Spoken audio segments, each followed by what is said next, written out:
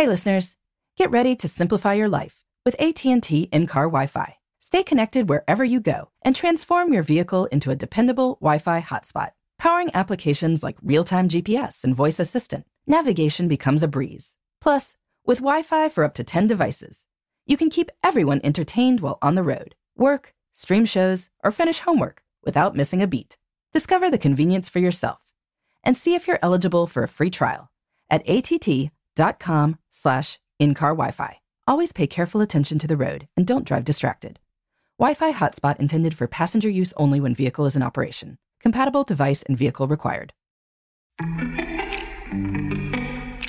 Welcome to Before Breakfast, a production of iHeartRadio. Good morning. This is Laura. Welcome to the Before Breakfast podcast. Today's tip is that following up after a meeting is a distinct task from attending the meeting. You need to schedule time for following up if it's going to get done. From studying time logs, I know that so many knowledge workers spend the bulk of their days in meetings. It is easy to wind up going from meeting to meeting like middle schoolers changing classes. You go to your 2 o'clock, your 3 o'clock, your 4 o'clock, without thinking through the implications and next steps from any of it. This is problematic because for a meeting to be worthwhile, it needs to have an impact on the world outside the meeting. That means that most participants will need to do something afterwards to make sure the meeting has achieved its purpose. The only way to make sure this happens is to schedule time for it. Otherwise, you won't follow up in a timely fashion. Or you might forget until the next meeting. There are two general ways to do this following up. One option is to schedule 15 minutes or so after each meeting as a follow-up block. Increase or decrease the length of the follow-up block, depending on what seems necessary for different types of meetings. If you get to the end of your allocated time but haven't finished all of your follow-up tasks, add the specific tasks you haven't done yet to your to-do list for the day or the week. I personally like this idea because following up immediately afterwards means you've got momentum. You also won't forget what you agreed to do. Your to-do list won't keep growing during the day. Plus, this rule has the side effect of meaning you can't fill a whole day with meetings. So you will have to be more judicious about which meetings happen. That sounds like a pretty good idea to me. However, I know that a lot of people view a meeting as an hour, and the next hour is fair game for something else. If there is no convincing you otherwise, or there's no way to avoid it, then you need to do something else to make sure you don't forget or lose urgency. Probably the best way to solve this problem is to add things to your task list during the meeting itself. You still need to schedule another time later for follow-up, but at least you won't be in danger of forgetting anything as you race off to your next meeting. But, and I am serious here, the meeting follow-up time still needs to happen. If you have more than one meeting every workday, then meeting follow-up should probably be a recurring task on each day's to-do list. Schedule some time, maybe an hour that you have open later in the day, or 45 minutes after the last meeting has ended, to go back through your meeting notes.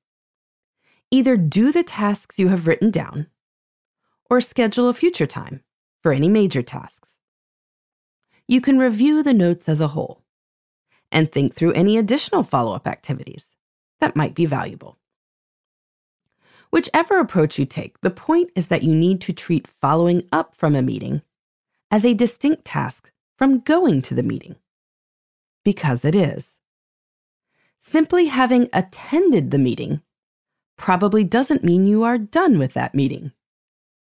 So have a plan for what you need to do and when you will get it done.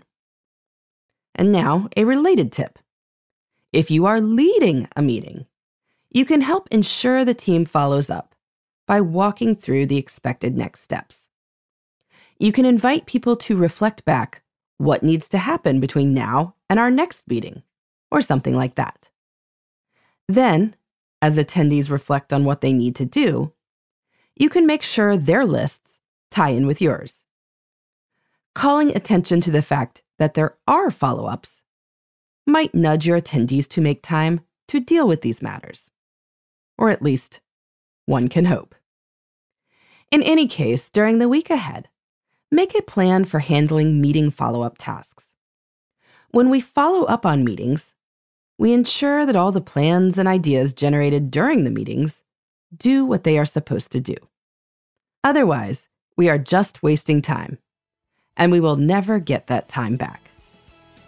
In the meantime, this is Laura. Thanks for listening, and here's to making the most of our time.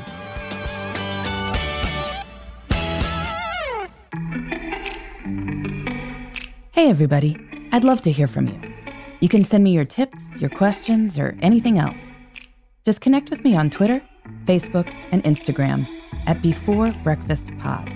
That's BE, the number 4, then breakfast, POD. You can also shoot me an email at beforebreakfastpodcast@iheartmedia.com. That Before Breakfast is spelled out with all the letters. Thanks so much. I look forward to staying in touch.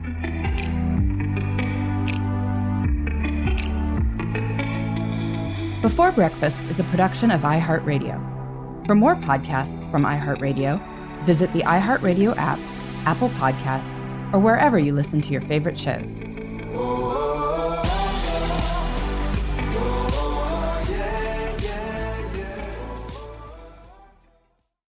Hey listeners, I know you love mornings. And with nearly 300 beaches in Puerto Rico, each one is a reason to wake up early and catch a picture-perfect sunrise. Puerto Rico has nearly 300 miles of coastline, and the island's diverse geography offers everything from secluded coves with white sand and crystalline water to stunning black sand beaches and beaches perfect for water sports. No passport required for U.S. citizens and permanent residents. Learn more and plan your trip at discoverpuertorico.com. A new season of Bridgerton is here. And with it, a new season of Bridgerton, the official podcast. I'm your host, Gabby Collins, and this season, we are bringing fans even deeper into the ton. Watch season 3 of the Shondaland series on Netflix. Then fall in love all over again by listening to Bridgerton, the official podcast, on the iHeartRadio app, Apple Podcasts, or wherever you get your podcasts. Subscribe to catch a new episode every Thursday.